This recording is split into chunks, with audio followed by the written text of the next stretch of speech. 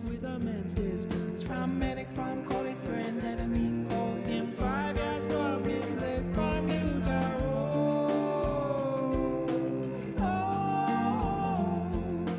Do not spray into eyes. I have sprayed you into my eyes.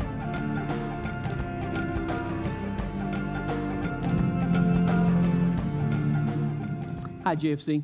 Glad that you are here. Hey, I should have waited for a hi back there. Glad that you are here.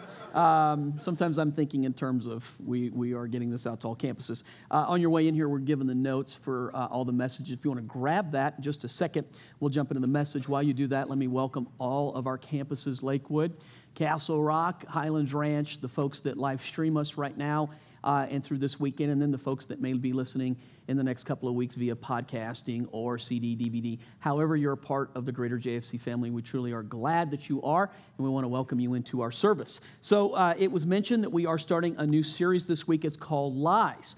Put in your notes, if you'll look at it real quick, just 2 opening points. Well, maybe I should say this first. Whenever we start a new series, my point in that first message of that series, it's pretty broad-based.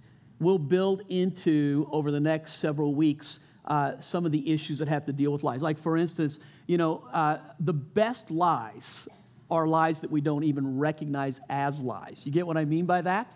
So how do you know then? How are you able to distinguish, say, what's a lie from what's the truth? Because if a lie told well, if its effectiveness is in the fact that we don't even know that it's a lie, how do you ever distinguish? And I would say to you, the only way when a lie is told really well that you can even know, you've got to have a renewed mind. The Bible says in the book of Romans, Paul writes and teaches that our minds have to be renewed. And he's talking to believers, by the way.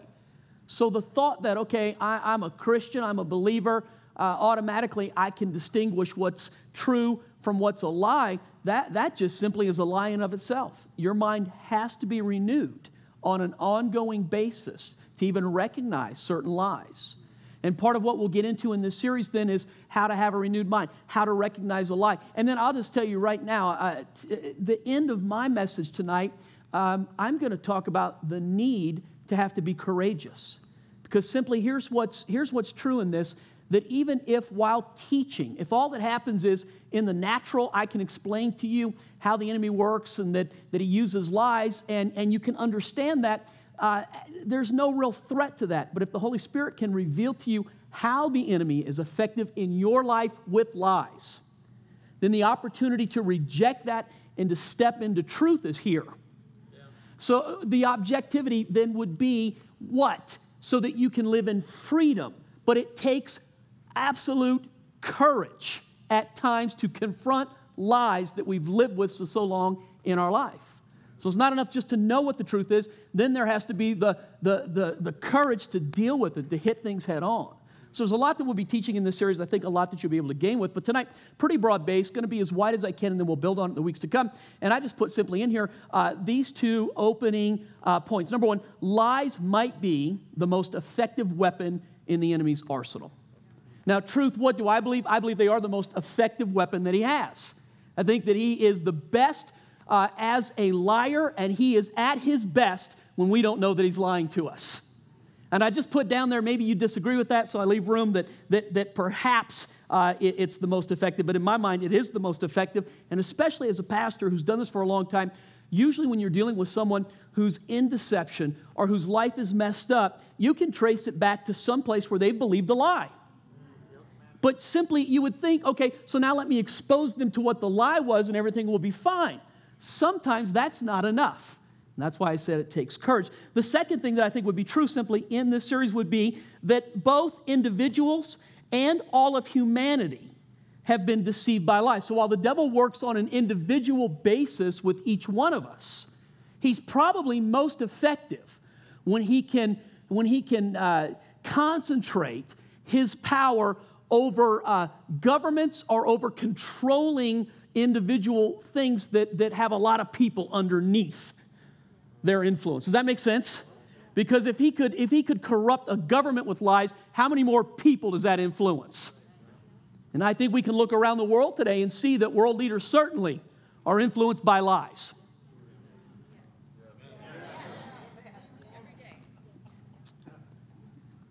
I'm resisting the urge to talk about our leaders, but let's go into, let's go in, oh, come on. Transition, father of lies, the father of lies. So where do lies come from? Lies have always been here. Every time that there weren't lies, how do we look at this? How do we even know? Pilate asked the question, I'll talk about this in a moment, what's truth? I mean, doesn't everybody just have a version of truth? Everybody's got their own truth, so their truth is our lie. I mean, how does that really work? So in a step back, and let's look at it from a much higher perspective, John chapter 8:44, Jesus is actually talking to a group of religious leaders at this time. And these are not people who he's in particularly great favor or relationship with. These were the ones who should have known he was God, but who didn't get that. So they set themselves up in opposition to him. And then there was a point where Christ is talking to them about lies and about deceit. And this is what Jesus says: you belong to your father, the devil. That in and of itself, what a statement. You know he's not out to win friends and influence people with a statement like that. I don't know many pastors who start the conversation out in counseling that way. You belong to your father, the devil.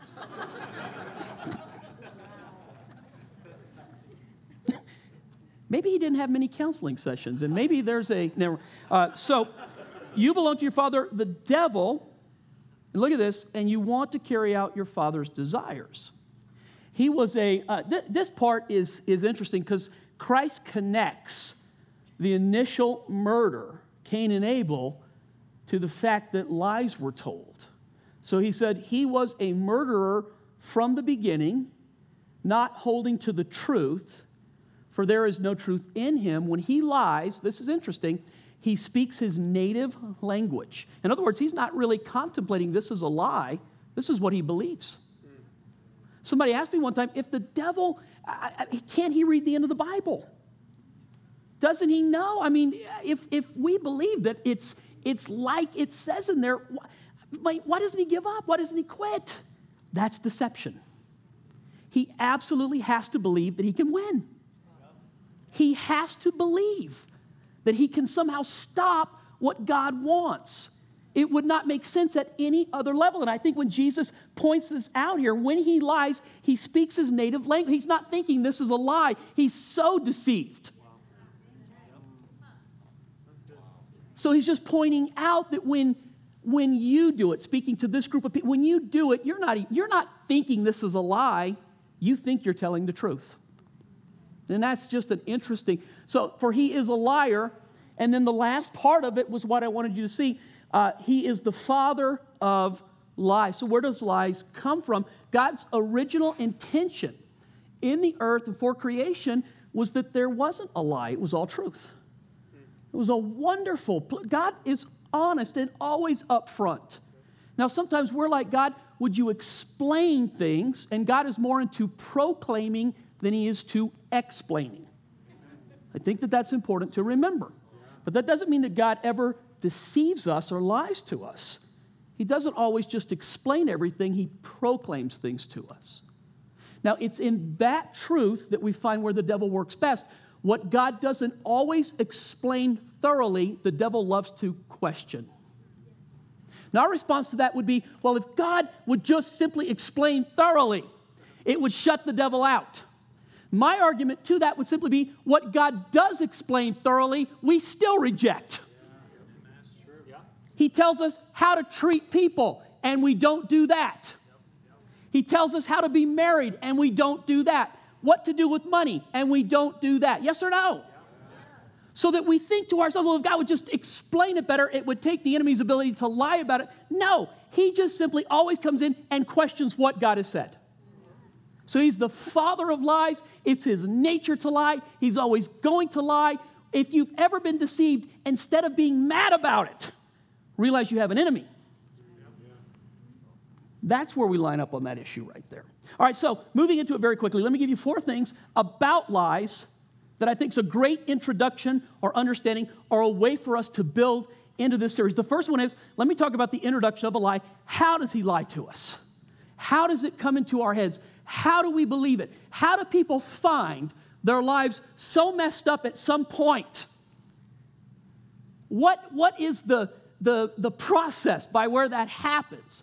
And I would just simply call it the introduction of a lie. And I think the first time we see it, Genesis chapter 3, verse 1. Jesus, when he explains to a group of religious leaders that you're like your father, the devil. You don't even know that you're lying, and he's the father of lies. When he speaks his native language. Where do we find him pulling that from? All right, all the way back to the beginning, the book of Genesis teaches this. The serpent, referring to the fact that the enemy was able to use this creature to speak to the woman. The serpent was more crafty than any of the wild animals the Lord God had made. And he said to the woman, look at this, did God really say, you must not eat from any tree in the garden? Her answer now sets up whether or not people recognize a liar or whether or not the lie becomes effective. Because for all of humanity, she's about to answer. She could have stopped him dead in his tracks by saying, yes, that's what God said. But his effectiveness at questioning God causes her to question. Now, so the answer is, what did God say? God said, of every tree in the garden, every tree, and there were thousands, if not hundreds of thousands of trees. Of every tree in the garden, you can freely eat except this one little tree. Leave this one alone. Because the day you eat of it, what was it? You shall surely. That's what God said. But he didn't explain it. He proclaimed it. So the enemy comes in and says, did God really say this? And she could have just said simply, yeah, that's what God said. That's all there is to it. It settles the issue for me. God said it, that's it. I don't need to know anything more than that. God said it. But she begins to question it. And in fact, here the best lies have some mixture of truth in it. It's what makes them effective because there's some measure of, because the devil tells her, you will not die. Well, define die.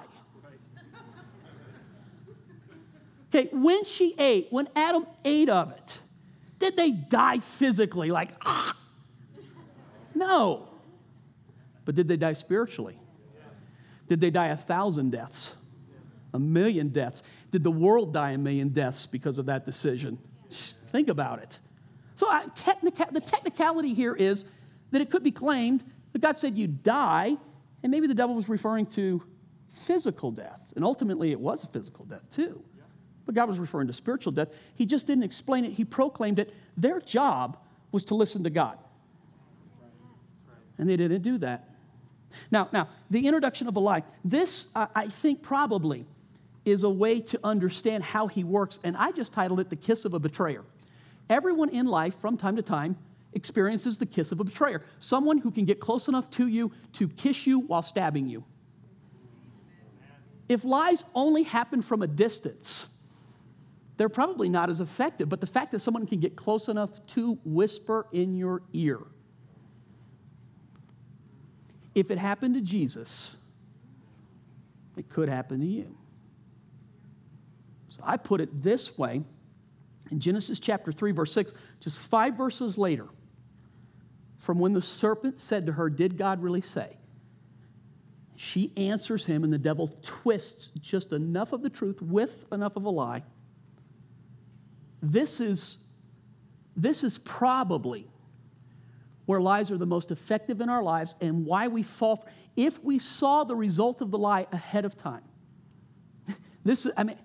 maybe this is why it should be enough just to understand that God says, if you listen to the liar, you'll die.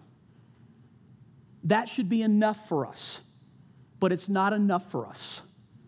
So the idea if God would just explain it to us, God has said, if you listen to the liar, you'll die.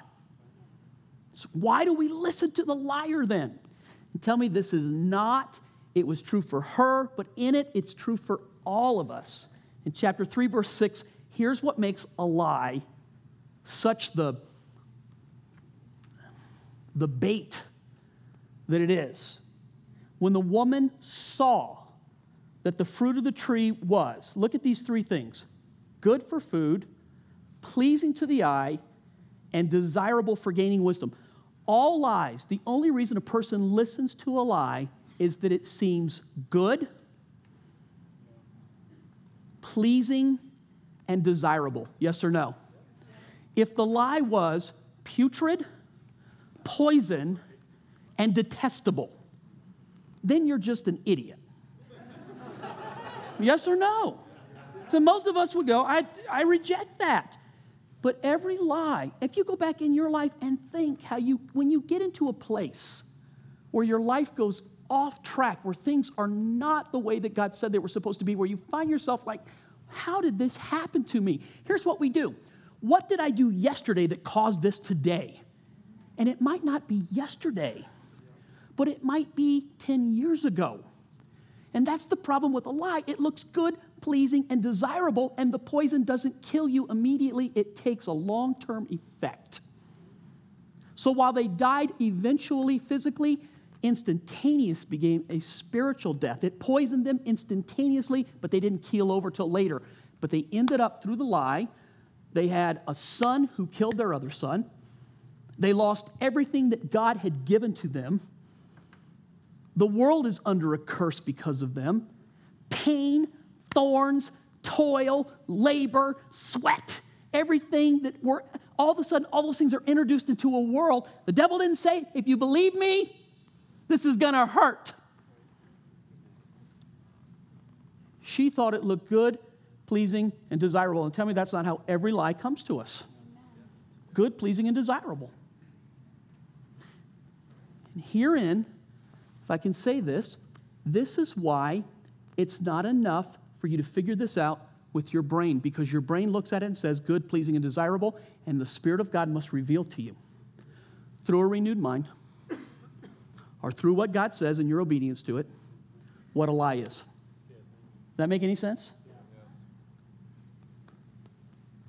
His effectiveness at making it good, pleasing, and desirable, listen to this, he can get so close to you that you don't recognize the kiss of a betrayer. They're that close at times when he lies. Let me move from the idea of the introduction of a lie to the power of agreement, the power of agreement. John 18:38, maybe one of the greatest results of agreement in my mind is deception. And I probably could have put this point at the next point, but maybe you'll understand why I put it here. So Jesus stands in front of Pilate and speaks to Pilate about what is truth, and then Pilate utters the words that our world loves to say. What is truth? Well, that's your truth, but that's not my truth. Or that's not everybody's truth. So what is truth? So where does that come from? It's the result of, or the effect of, believing a lie results in the inability to grab hold of truth. So I put in your notes, this is where maybe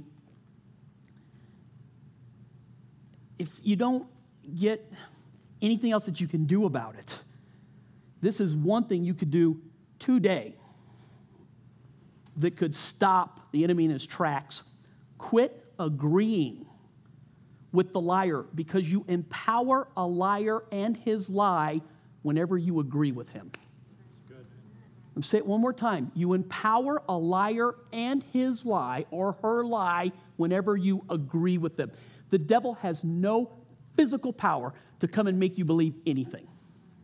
He is not given that power over mankind. And we give him more credit than he deserves when we go, look what the devil did.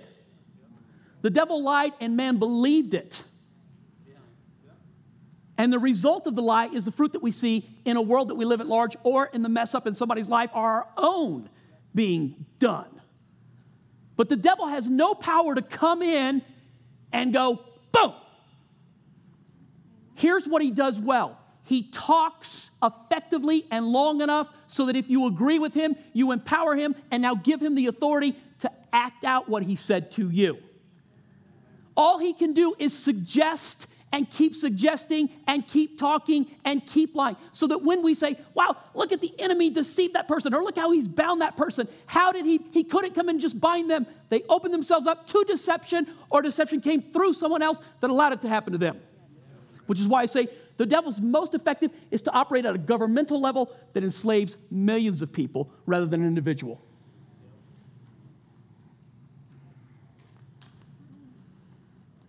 So it's only a matter of talking long enough. You know, years ago I made this statement, theologically speaking, the mother of all bad theology comes from disappointment. I know it's Saturday and you're like, you know, I just like A Wonderful World, a Disney message, so slow down. But listen to me. The mother of all bad theology comes from disappointment. When we are disappointed with life or with a person or with God, we begin to fill in the blanks of why that happened. What's that? The devil is talk. And whenever we say yes to what he said, we empower the lie and give it room in our life. It takes effect. So if that is true, then the way to disempower a lie is to stop listening to the liar and quit agreeing with what he says about God, about you, about this world, about life, about who you are to God, about your future, about your children, about money, about your health, anything. Quit listening to the liar. You can go, pray for me. I could stand up here and yell. And it's like the Charlie, only like that. You don't. It's got to be broken through the Holy Spirit. Say, that's a lie, and I will not empower. His power is in his ability to talk, and to talk well. Now, let me rephrase that. His power is in his ability to lie, and to lie well. And if it was easy to go, that's just a lie, no one believes it. But that's what makes him so good, is that he lies and we don't even know it's a lie. But we go off and his lie becomes our truth. And then when confronted with real truth, if it's your lie, all you do is go, what is truth? And you pay the price because you're stuck in the lie. So I put important. The strategy of the enemy is simply to talk long enough so that you will come into agreement with him. When you say, I agree, you empower the person talking. When God talks to you, if you say, I agree, you now empower the truth of God and the promises of God in your life. And it works like this in the natural. I'm sitting here right now, and if you disagree with me, no matter what I say to you, you'll receive none of it. Yes or no? But if you do this simple thing, I agree with you. The power now is then agreement. We have agreement over what was spoken, and now you can go forward with it. But if you reject it, nothing happens. Yes or no? And that's how it is with God and the enemy in our life. We're just like, well, if it's true, God will make it. No, you have to choose to come into agreement. Thank you. Listen, this is what Joel says. Can two walk together unless they agree to do so? Apply it in every area. Can two people be married unless they agree to do so?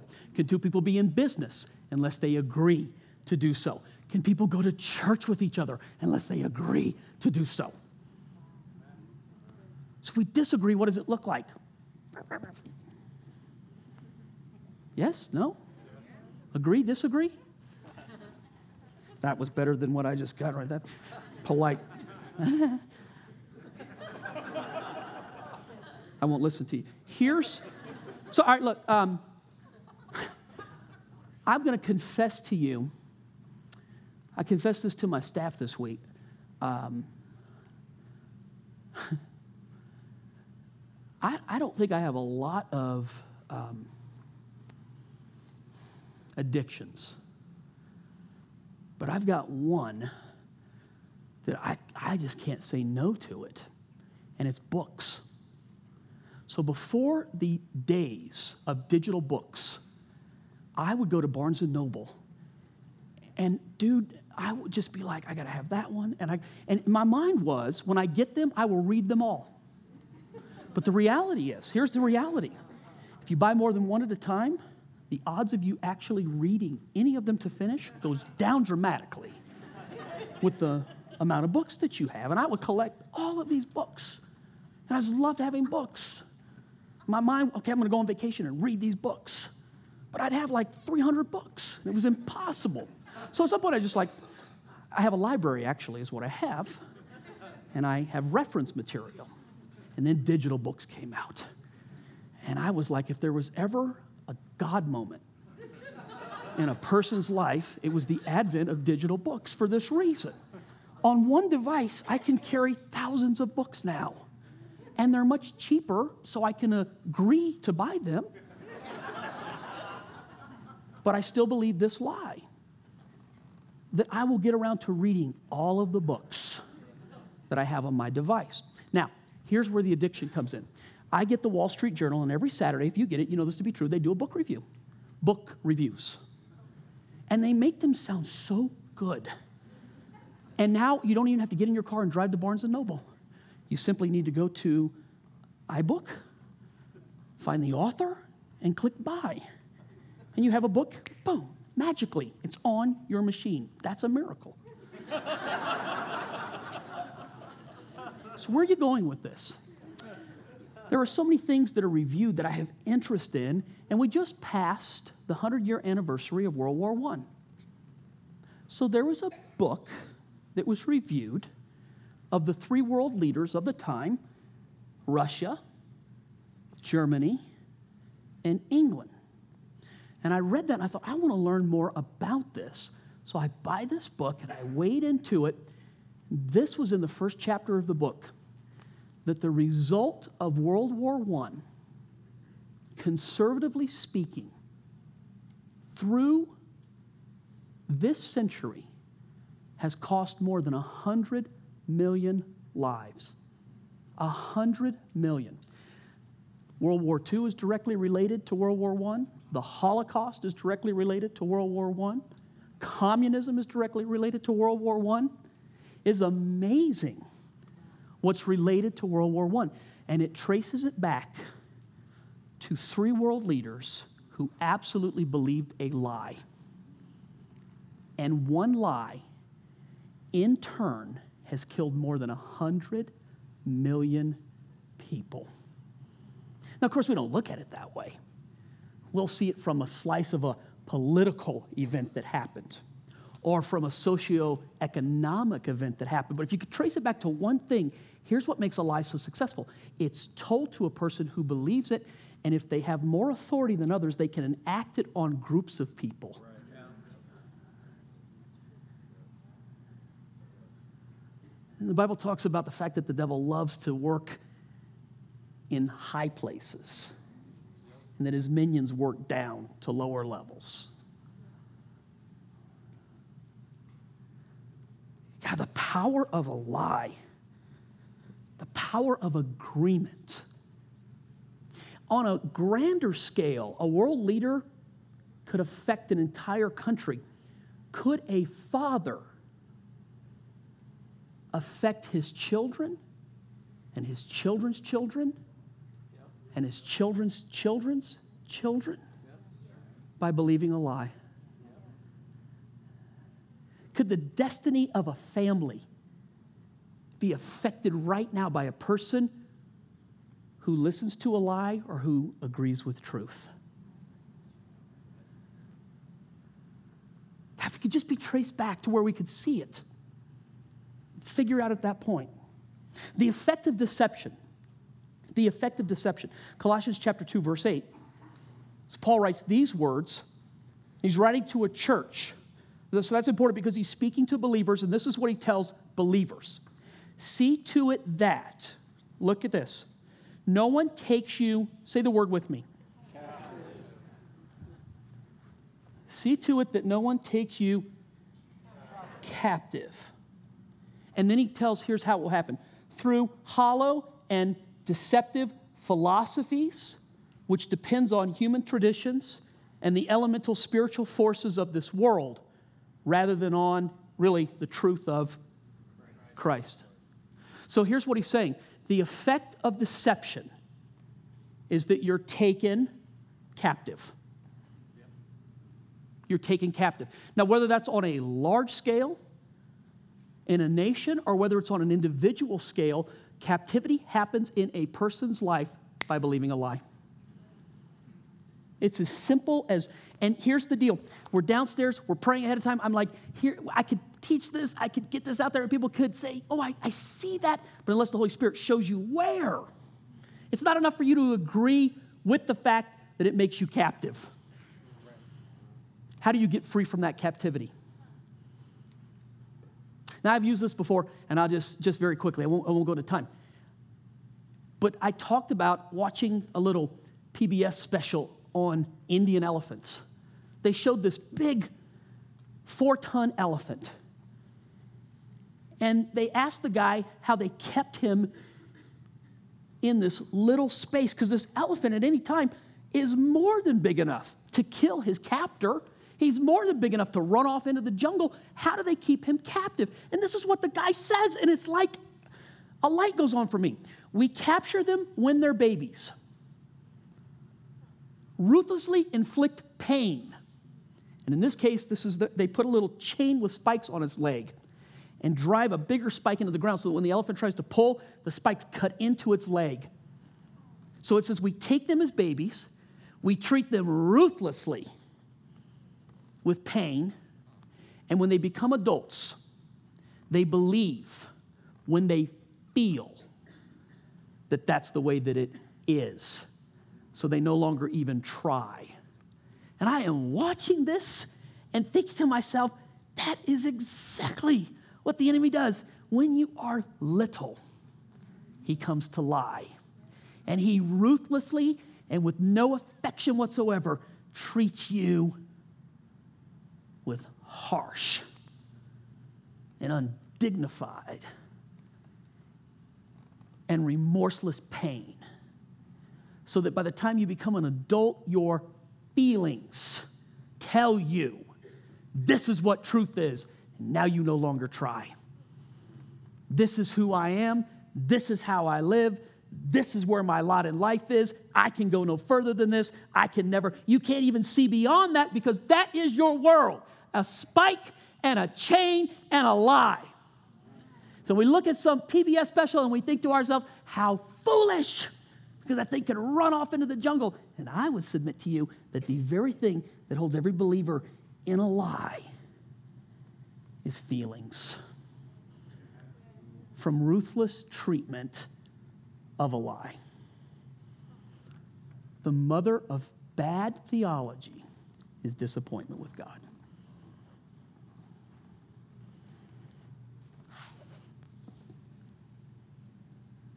The reason then for truth, the entire reason for truth, Jesus sums it up in 2 scriptures.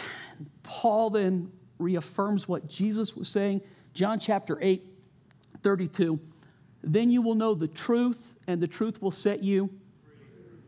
So look, here's his whole reason for bringing truth. Then you know the truth, and the truth will make you. The result of a lie is captivity. The only way out of the captivity is to know the truth. So you know the truth will make you free. Look at this one. Oh, I love this one right here. Just a few sentences later. So if the Son makes you free, you will be free indeed. And then here's what Paul, his take on it, is Galatians. He says it was for freedom. The whole thing. Everything that Jesus did, sum it up into one word, it was for freedom that he made you free. So if we put it this way, the devil is into slavery and Jesus is into freedom. The devil is into captivity, and God is into setting a person free. That is so clear. So we said, oh, awesome. And nothing changes. You go home tonight, and that one thing changes. Your situation doesn't change because I said Jesus set you free. The place that you're at in life, you're going to go home and feel what you felt before you got here. And what happens? Why? Because it's not enough to just simply go, okay, the Holy Spirit now must come and say, here was the lie. And so I end it then with this, and I think this is the necessity of courage. This is not enough for you to go, I want to be free. You have to be a very courageous person. You have to be willing to fight. You have to be willing to step out. You have to be willing to say that's a lie. You have to be willing to say to somebody else, I will no longer live this way. I will no longer be this way. That's not who I am. I won't let you talk to me that way.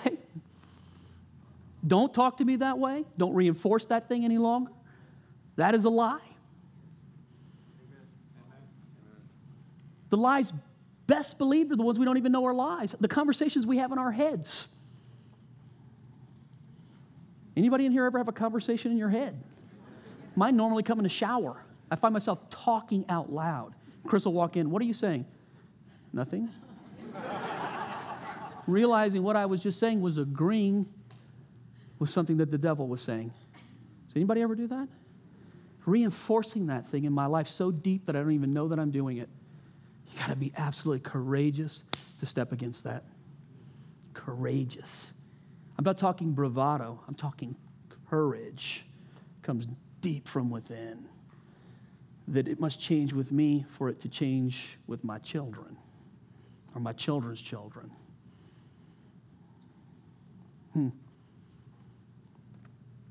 So then it would be superfluous for me to try to teach anymore on truth, knowing that the Holy Spirit has to then take the message and do what only the Holy Spirit can do.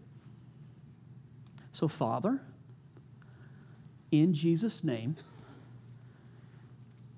we ask that you would do what you do. Set us free. It was for freedom that Jesus made us free. If the Son sets you free, you are free indeed. God, no one in this room would go, I want to live in slavery. I want to live in bondage. I want to live captive to a lie. Everyone in this room would agree, I want to be free. But what is that? Where do we begin to fight that? And where have we believed lies? Holy Spirit, shine. Listen, folks, listen. Holy Spirit, shine the light of truth in the place of darkness and deception in our lives. That place, God, where we've agreed with the enemy, where we've bought into a lie, where it's absolutely, it has changed our feelings and it dictates our emotions and now makes it seem impossible to even think any other way. Whom the Son sets free is free. And God, if you show us, we will be courageous tonight. We will not sit there and feel sorry for ourselves. We will not sit there and think, if only. We will go, whom the Son sets free is free. And it was for freedom that he made us free. Father, do what only you can do. We are completely, totally reliant now upon the power of the Holy Spirit to take this and to change our lives.